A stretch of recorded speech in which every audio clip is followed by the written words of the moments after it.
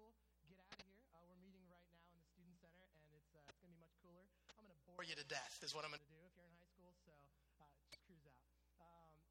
This morning, Lynn and I were talking last night, and actually he wanted me to encourage you. He wanted me to talk to the church a little bit about this Bringing Sexy Back series that's coming our way. It is in 2 weeks. Next week, Authority Issues series. Lynn's going to wrap that up with what do you do if your boss is a goober? And then the next week is Bringing Sexy Back. We are on azcentral.com. That's the Arizona Republic's website. And we are on the East Valley Tribune's website as well. Got a little bit of attention over the billboard. I don't know if you saw it, but on the 202, if you're heading east, it is... It's there. It's one of them, and it's there. There it is. It's already caught a little bit of attention, and I want to say this: if you've been on the azcentral.com sort of discussion board that has started, you can log in and say something if you want. Anyone can do that. There are 11 pages of anyone's who have decided to comment on what Cornerstone's doing. If you decide to read those, you'll find some people who are pretty angry already. But what we've noticed, Lynn and I just both agreed last night when we were talking, it really seems like the people have taken their anger about this issue and really made it about something else. What we keep noticing over and over and over again in these comments is people just seem to be angry at church overall. People seem to be angry at something that happened. And so very, very little is directly towards this Bringing Sexy Back series. But I don't want to go on and on about that. But I do want to, warn you and let you know that all we've done is put up a billboard. And the commercials are coming. And so more and more and more of that is coming. Just be ready for that, and just keep inviting people. Just keep showing them love, and we'll be okay. Okay? Cool. Are you excited about that a little bit? I'm excited about this series, so it's cool. Today is Biblical Authority. We're going to be continuing the series, and I asked for this one, actually. Lynn and I, we met about 6 months ago, and initially, he handed me next week's talk, and then I went back about a week later, and I just said, I can't stop thinking about this issue of biblical authority, and I really feel like I've got something I'd love to share with the church. And so he gave me permission to come, and so thank you for having me today. I'm really honored to be up here sharing. I'm 28 years old, and so some of you have already written me off, but I promise you that I have poured more hours maybe into sort of thinking and praying and preparing for what I have to say today. Really, this is really something that's just been kind of born in me, and I just got to get it out. And so we'll go there today. This issue of biblical authority is sort of a scary one. It's one that not many people want to talk about. And so Lynn was he thought it was weird for coming and asking him, but I think that's because maybe we've done it a disservice. And so today we're going to talk a little bit about the Bible and how it is to be our authority, our sole authority for what we believe and how we behave as a church, how that plays itself out here at Cornerstone. And I'm gonna stir the pot a little bit. Lynn asked me to come up here and do this one maybe in a different way. He said, I've taught this message before, and he said, I believe that there's a good chance, Ryan, that you might put a little spin on it. So I'm going to spin a little bit today, and we're going to have some fun. Okay, are you ready? Are you ready? It's good. 8:30 was cool. I only got one guy angry. I got to do better. All right, so Mark Twain said it's not the parts of the Bible that he doesn't understand that scare him. It's the parts that he does understand. You guys know Mark Twain, a really great quoter. I don't know if he said anything else other than quotes, but he kind of nails it there. He just quoted all day. People followed him around and wrote it down about fishing and Bible, everything. But in this one, I think he nails it for me, too. I know the Bible, and the things that it says to me that I'm supposed to do and believe and say sometimes scare me. I hope I'm not alone in that. There are some things in here that confuse me, and I've just got to come to a place where I'm okay with some of the things I've read in here, and maybe I don't have answers to all the questions, but some things in here scare me.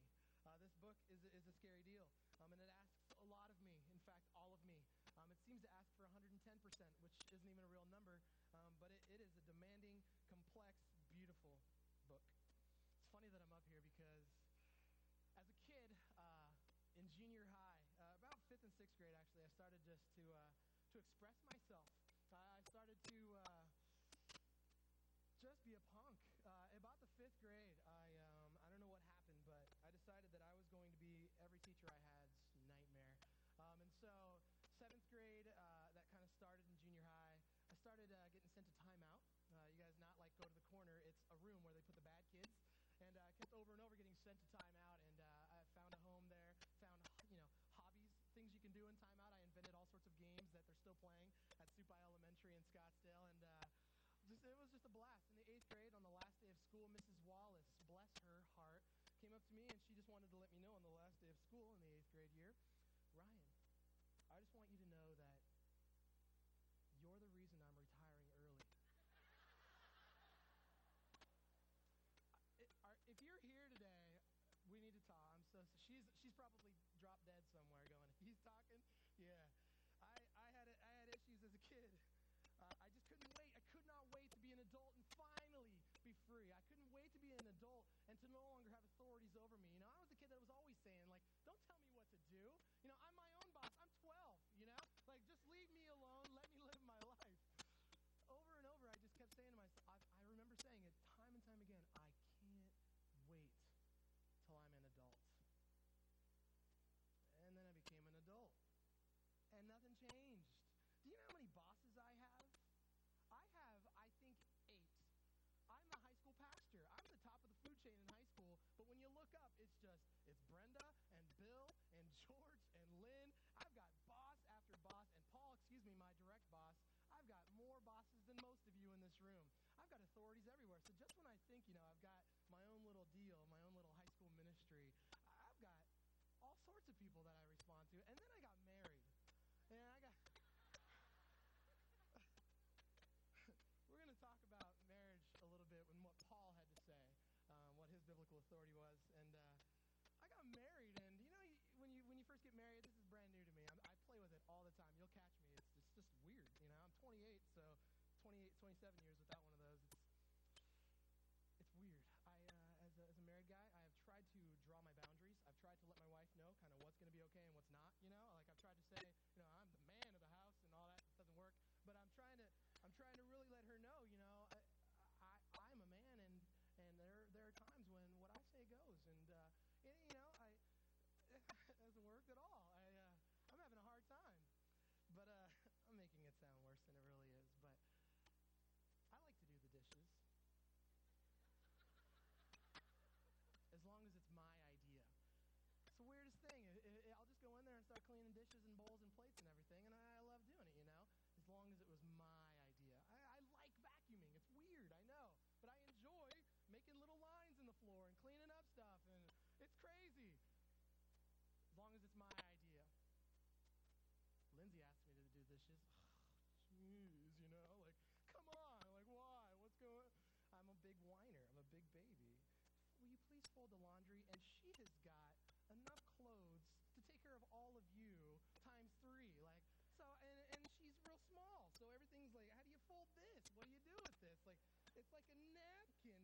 These are your pants? Like, what do you do with this? I'm being stupid. And then I became a Christian. And just when I thought I had my own little sort of carved out territory, my own sort of little area of life that I had control over, I bumped into this person named Jesus, who, if there was ever a person who could be a lone ranger spiritually, who, if there was ever anyone who walked the planet who didn't have to listen to anybody because, well, they probably would have made the right decisions, it was Jesus. But over and over and over in Scripture, what do we see? We see Jesus, God in the flesh, submitting to authority. Over and over, he's saying, it's not my will, it's your will. And once in a while, you'll see him saying things like, hey, God, if there's any way for us to do this a different way, can we do that? But if not, then it's your will and it's not mine. And we even see Jesus at one point submitting to Scripture and him saying, I haven't come into this world to subvert the authority of Scripture. I haven't come to abolish the law.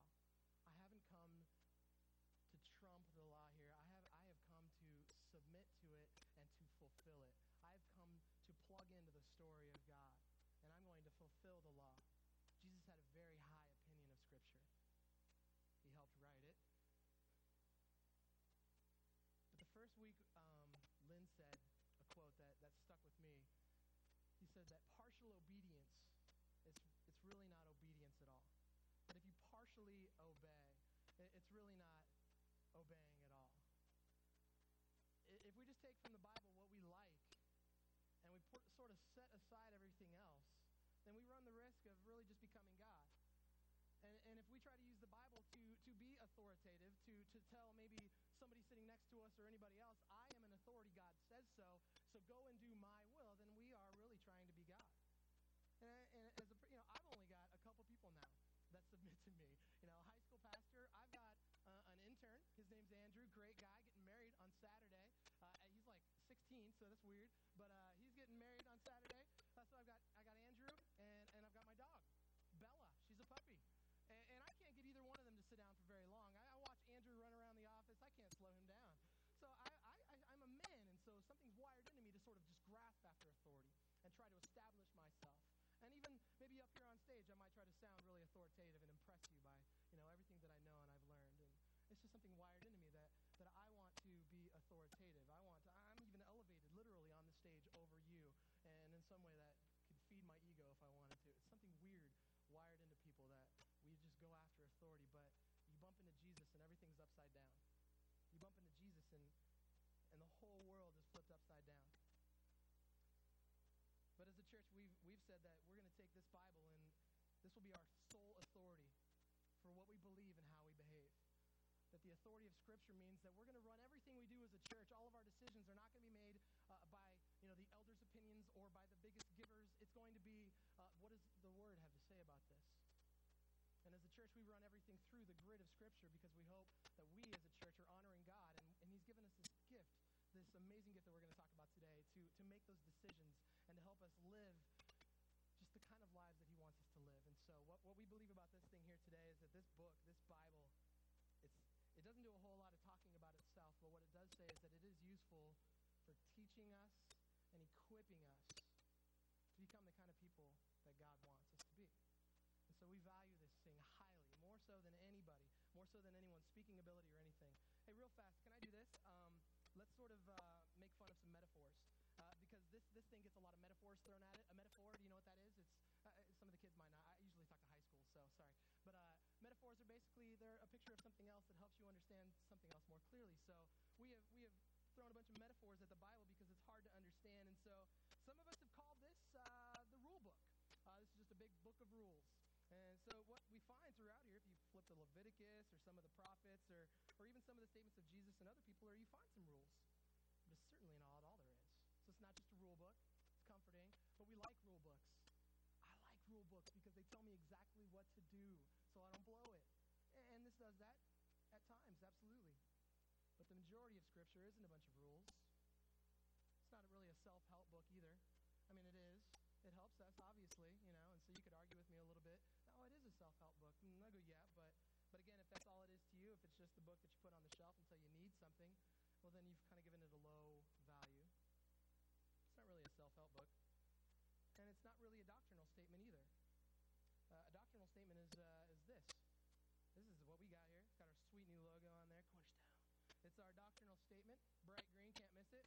This is 29 pages of what we have read and found in Scripture to be truth. And so if you start flipping through the pages, you're going to find everything about God's nature. You're going to find everything about sin, salvation. You're going to find things all about the church. You're going to find things about the Trinity. These are our very best efforts to understand some of the things that we can pull out of the Bible and teach. And so these are valuable because I believe as a church we need to have a doctrinal statement. We need to have things written down so that people don't steer off course and start, crazy little cults or something. As a church, we need to absolutely embrace this. I am a kind of a nerdy guy. Like I love reading this sort of thing. I absolutely I love truth. I'm some of the staff here calls me a prophet. That basically means that sometimes I'm very black and white. For me, things are right and wrong. Very often, for things, there's not many gray areas. Sometimes God's working on me a little bit to create a little more grace in some gray areas. But for this thing here, this is what some people do to the Bible because it gives them a little bit of comfort to know that they have sort of listed all the rules and created sort of an owner's manual for life, but that's not really what it is. What we find in Scripture over and over is that there's a story going on. Like there is an amazing story going on. Starting in Genesis all the way to Revelation, there is a story going on. And the good news is that doctrines lists of rules aren't really compelling. Like, nobody gets really excited. But if I tell you a story, you drop everything. Your eyes are on me. If I go into story, your heart's engaged because you go, this is something that's speaking to me. But if I go through this 29-page article, I mean, we could do that for the rest of the time, and I could just read to you biblical authority means, and I read through this thing, some of us are going to be bored stiff. We're just not going to be very excited at all. It's true. It is absolutely true. But what gets us excited is when these things become true in our lives and we start discovering things that are true about the world we live in. We develop a practical theology. You and I develop a way to understand God in our world today. We're trying to plug into his story and make sense of our little story. Does that make sense a little bit? So this is a good thing. I don't want to disservice this. I don't want to criticize this. This is a very good thing. But it's even better than that. I want to play a game. Here, don't you hate when you're printing something and someone puts the purple paper in the printer? It's nice. But if there is a risk here. If a church just says out loud, you know what we do? We just take the Bible and we believe the Bible. We teach the Bible. That can become very, very complex and confusing. If a church just says out loud, we are a Bible-teaching church, you've got to start asking some questions because the Bible is a very complicated, complex organism. But I do believe, let me restate, that believing the right things about God is huge. That I believe in truth, and I believe that by reading the scripture and studying the context and learning as much as we can about the people that receive these letters, that we can know the heart of God. And some of the situations he writes into, they're not the same as ours, but some of those principles are true to us today still. And I believe it's up to the Spirit of God in our lives to help us to be responsible translators of the Word of God. And I believe we've got amazing translations, and it is really our job to interpret those translations into our lives. But here's a danger. Let's play a little game. I want you to tell me which ones of these are commandments of God. Just one quick little page. These are commandments of God from the Bible, word for word. I'm not messing with you or anything. These are commandments from God that he's given to us. And I want to ask you, which ones of these are timeless commandments? Meaning it was true when he said it, and it's true today. Versus which ones of these, well, it was true for a while, and it's sort of true now, but only in this context. And versus some that, no, we just don't follow those anymore. That's just bad. Genesis chapter 1, 28. You have a little notes card. You can come back to these. These are fun for the whole family later. Genesis chapter 1, 28. God blessed them and said to them, Adam and Eve, be fruitful and increase in number. Fill the earth and subdue it. Still good? Make babies is what it said. Be fruitful, increase in number. Still important for God. Okay. Deuteronomy chapter 6, verse 5. Love the Lord your God with all your heart and with all your soul and with all your strength. Still important? Okay. Deuteronomy chapter 26, verse 12.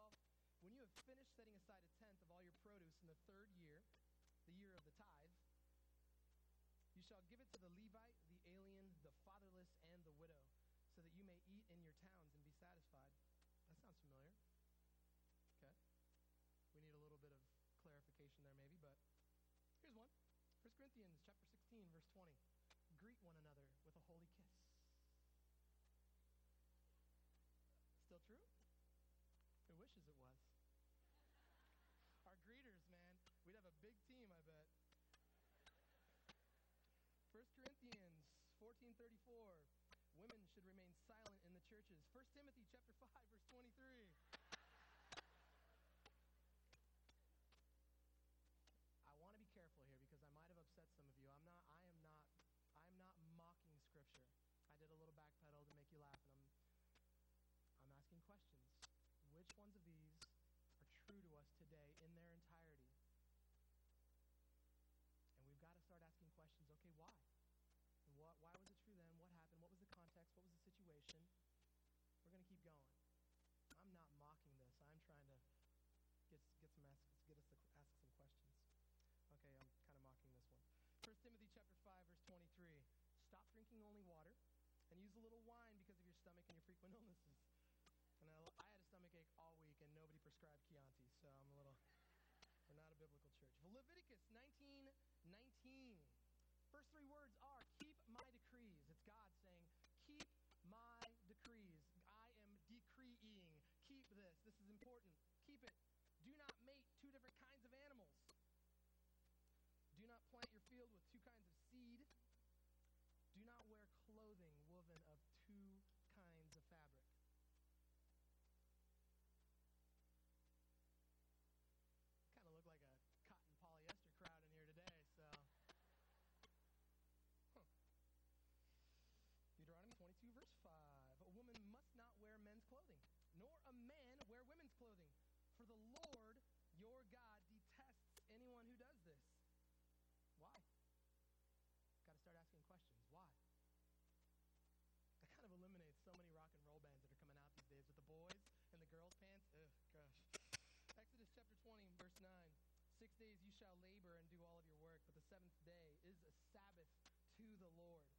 your God.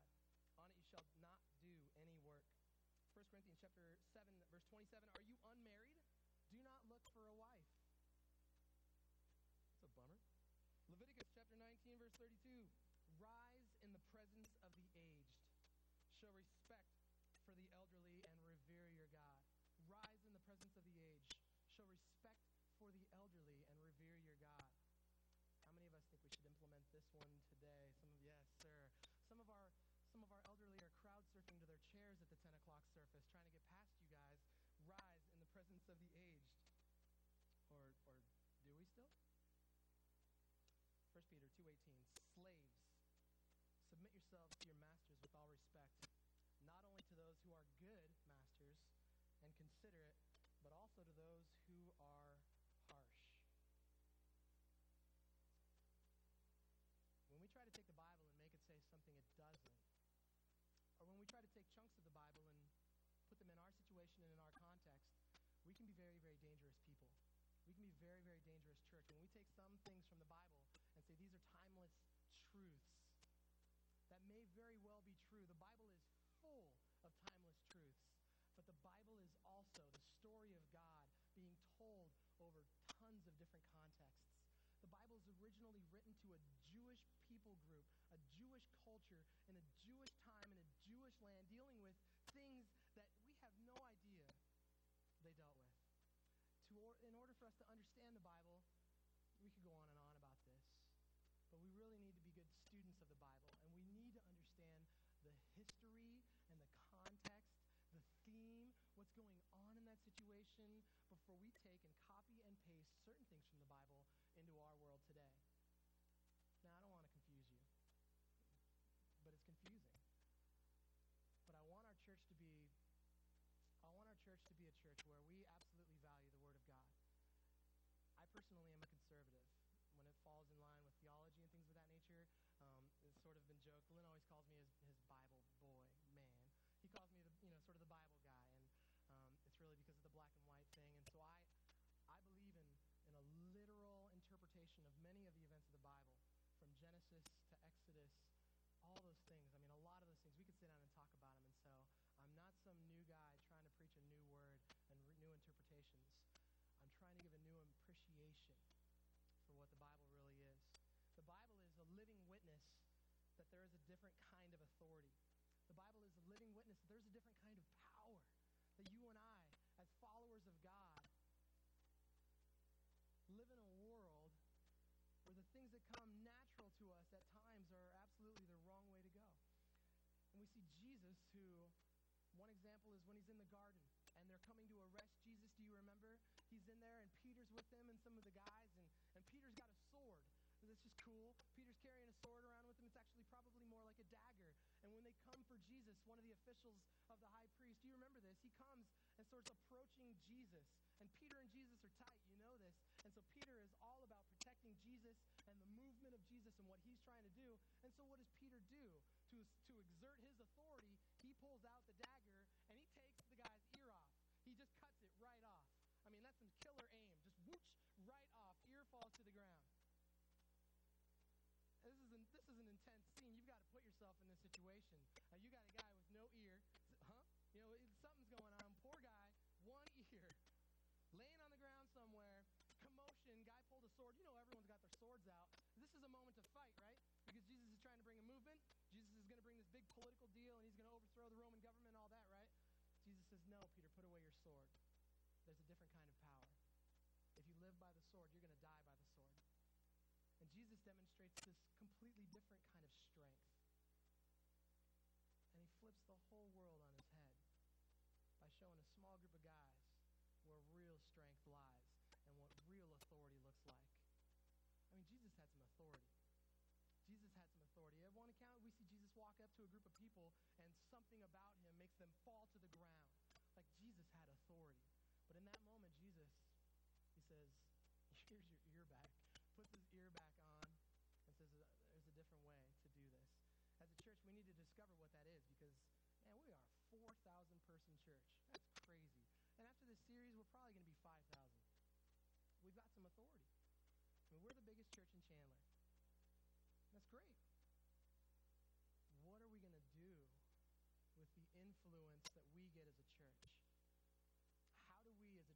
this size submit to biblical authority and ensure that we are not dishonoring God? I want to ask that question today, and what we're going to do is we're going to look at a few things that I think are pretty cool. Early on, we see Scripture, the theme of Scripture is that everything comes to life through the Word of God.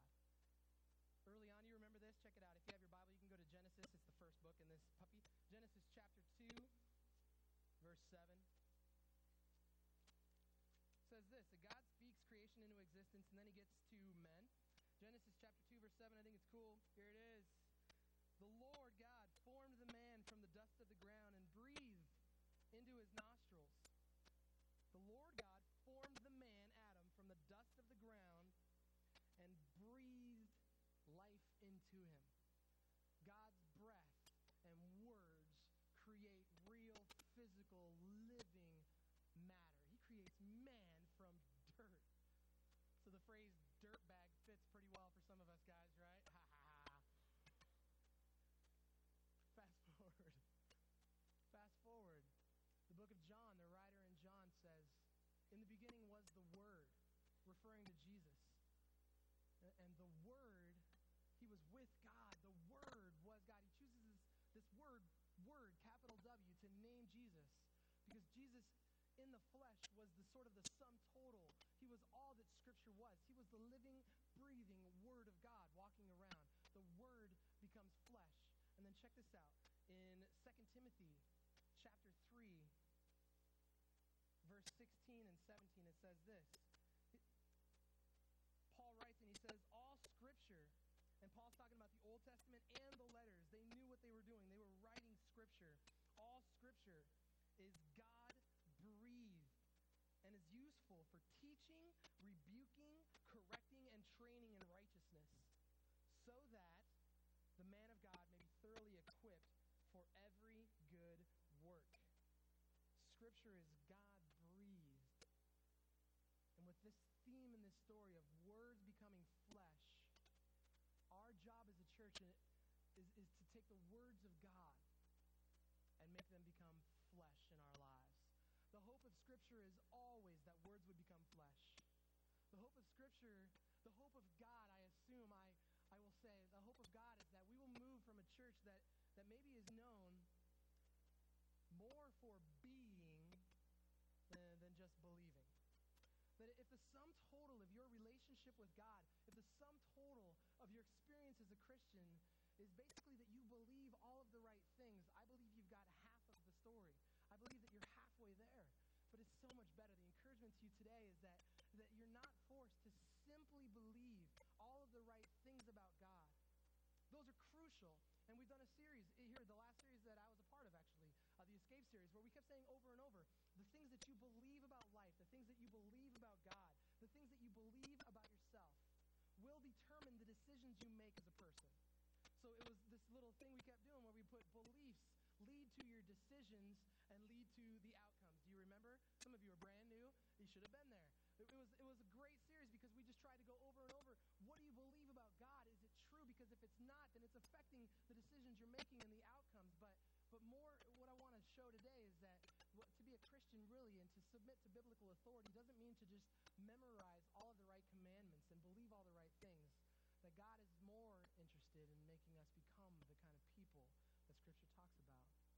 And so the invitation today is to immerse ourselves in Scripture, to put ourselves in the midst of God's story. And perhaps we need some of us to trade our stories to get on board with the story of God. So let's do that. Let's check this out, and let's kind of test this. How do we fit in with God's mission? We do this. We care about the things that God cares about. A true test of if Scripture has changed your life and your heart, if God has spoken through the Word of God and is changing you is this.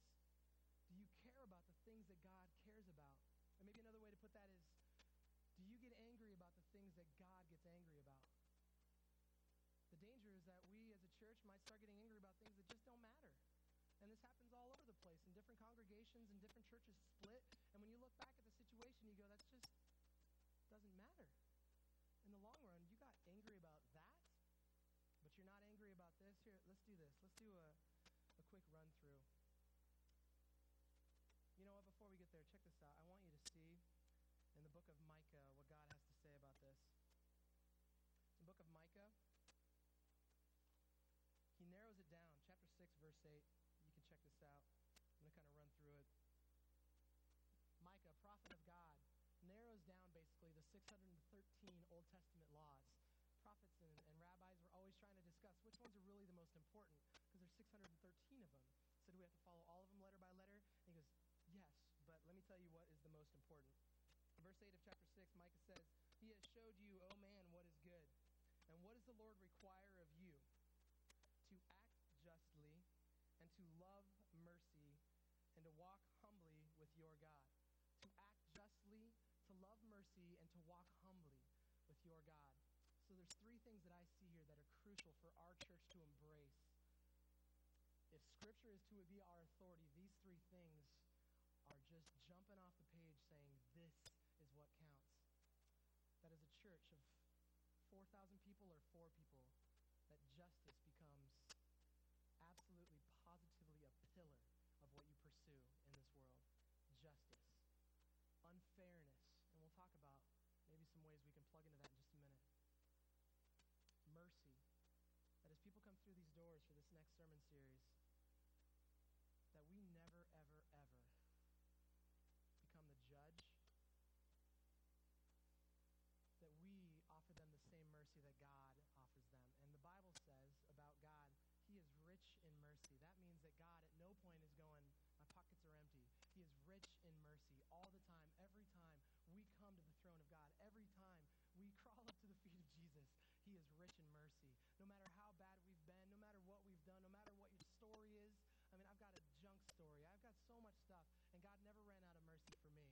And He's found me a place on stage somehow teaching, and it's just tripping me out, honestly. Because God is rich in mercy, I'm here today. Because God's rich in mercy, you're here today. And to walk humbly with your God, that means don't take your eyes off of God and put them on yourself. To have humility is to say it was God the whole time. To act justly, to love mercy, and walk humbly. It's so important that we have these characteristics. You don't have to flip there, but if you go to the left a little bit if you want, the book of Amos, he says this. God says this to a community of people who are very good at being religious. He says this, I despise your religious feasts. I cannot stand your assemblies. Even though you bring me burnt offerings and grain offerings, I will not accept them. Though you bring me choice fellowship offerings, I will have no regard for them. Away with the noise of your songs. I will not listen to the music of your harps. If I stop there, God is angry and He doesn't want us to meet anymore. To this audience He's writing this letter to, He just says, I'm sick of the meetings and I'm sick of the offerings and I don't want any of them. Keep them. Why? What has upset the heart of God? Verse 24. But let justice roll on like a river, righteousness like a never-failing stream. Let justice roll on like a river, righteousness like a never-ending stream. 2 concerns. God is fully concerned with justice. He is concerned with this church and what we are going to do to hear the cry of the oppressed in our land, in our world today. How are we going to be a church that values justice as much as God does? How are we going to be God's church in this Chandler area right here and all over the world as we value justice? How are we going to do that? And the second part is it's not just a social action movement. It is about righteousness. And when you unwrap righteousness, it's all about you and I coming into this place and becoming the people of God. Righteousness is all about you and I stepping through these doors and saying, I'm not right. Right now I need God to go to work on me, and allowing God to restore our lives first, and then join God in restoring the entire world. Let justice and righteousness become your 2 concerns, and you're going to be doing okay. How do we know if we are on board with God? I've got a few questions. Before I read these, I got a quote from a guy named Brennan Manning. He's an amazing author. You should go and buy pretty much everything he's written. He wrote The Ragamuffin Gospel and Ruthless Trust and some other books that have meant a ton to me. He said this, though. He says, the greatest cause of atheism today is Christians who acknowledge Jesus with their lips and then walk out of the door and deny Him with their lifestyle. He's saying the whole world's watching. And the greatest cause of atheism today is Christians who've memorized all the right verses but aren't living them. Scriptural authority is off of our lips all day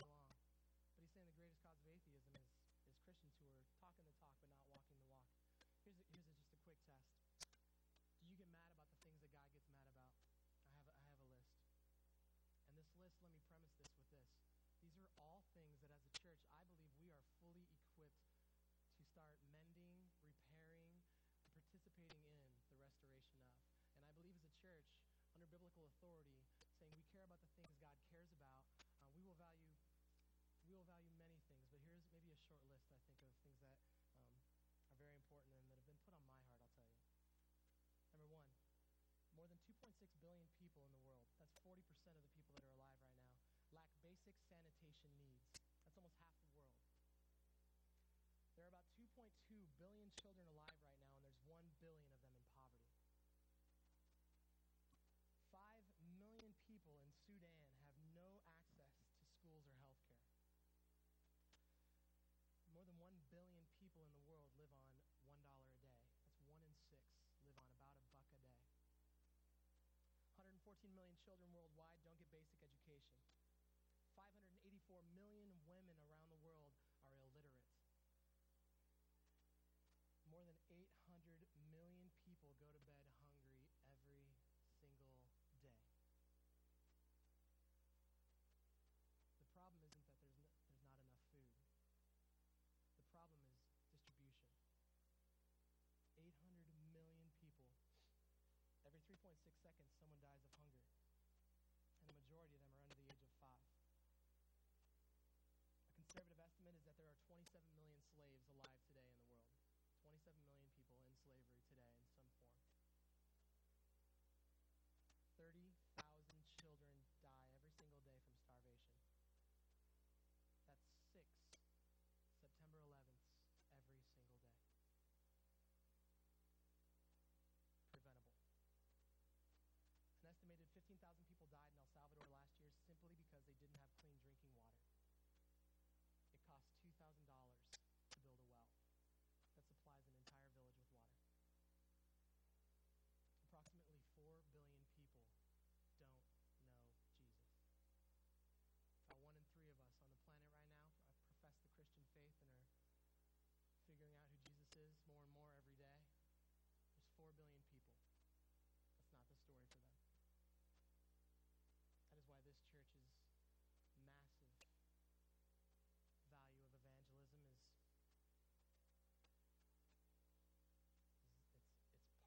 it's one of the hugest things we're about. The invitation tonight, you guys, is to recognize who we are. The invitation tonight is to recognize that the God who has all of the authority said to us, now go and make disciples. The God who has all of the authority has said to us, I'm not leaving you alone. The God who has all the authority has said, I have left my word to inspire you, to teach you, to correct you, and to equip you to go and take care of all of these things. Do you think that God cares about the things on that list? I'm pretty sure he does. This is not a guilt trip. This is an invitation to be the church of God as he has a hope. We are, I believe, doing an amazing job. And the things that this church is plugged into, I commend you. I applaud you. This church is working hard. I mean, we just this week handed out 260 backpacks to kids from local Chandler schools who wouldn't have them otherwise. That's amazing. That's meeting a need. We had 71 visitors last week. That's a church coming to visit Cornerstone, and they're hearing the word of God. That is amazing. And I want you to know that I believe in you, and God believes in you much, much more than I do, because it's a beautiful thing that God, who said, all authority in heaven has been given to me, and now go. He said, all the authority is given to me, now I want you to go. That's the invitation to be a Christian. You can sit in a chair, in a purple chair on Sundays and believe all the right things, and you've got about half of it. But to step into the story of God, to recognize that there is a story going on, and we can trade our stories of trying to be a CEO or the most successful or most authoritative author or the best this or the best that, and say, I will do anything to trade my itty-bitty story to be into this massive story of God. Let me be a part of that in any way. I believe that as a church of 4,000, I think there's some damage we can do. I think that the most dangerous kind of Christian is one under God's authority who's saying, I'm fully surrendered. I mean, everything about me and my family, as for me and my household, we're serving the Lord. And that's what the most important thing is. It's not vacations. It's us meeting the needs of people who have nothing. It's us as a church being the people of God. We're going to need bigger. If we start to do that, this room is going to be like for kindergartners. We're going to need a much bigger place. If we start to be the people of God and saying over and over again, we're on our way there. Let me not criticize. But I do want to invite us to immerse ourselves in the story of God and to say to God, everything I have is yours. My life, my breath, my job, my family, it's yours. And to run everything we do through through the grid of Scripture. And we promise to do that on leadership. What can go wrong is sometimes the most influential voice in the room or some of the elders at times can become the ones who start making the decisions. We promise as a leadership team everything we can to run everything through Scripture to honor God. And we ask you to join us in that as we seek to join God in the causes of our day, in the people of our day, to show people love. And so I picked this next song that Seth's about to do because I feel like it just nailed it. You might not know it.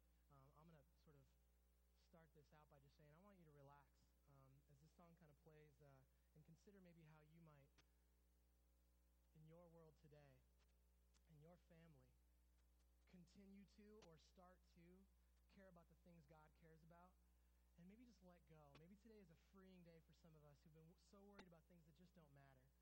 As we've been invited to care about things that do matter,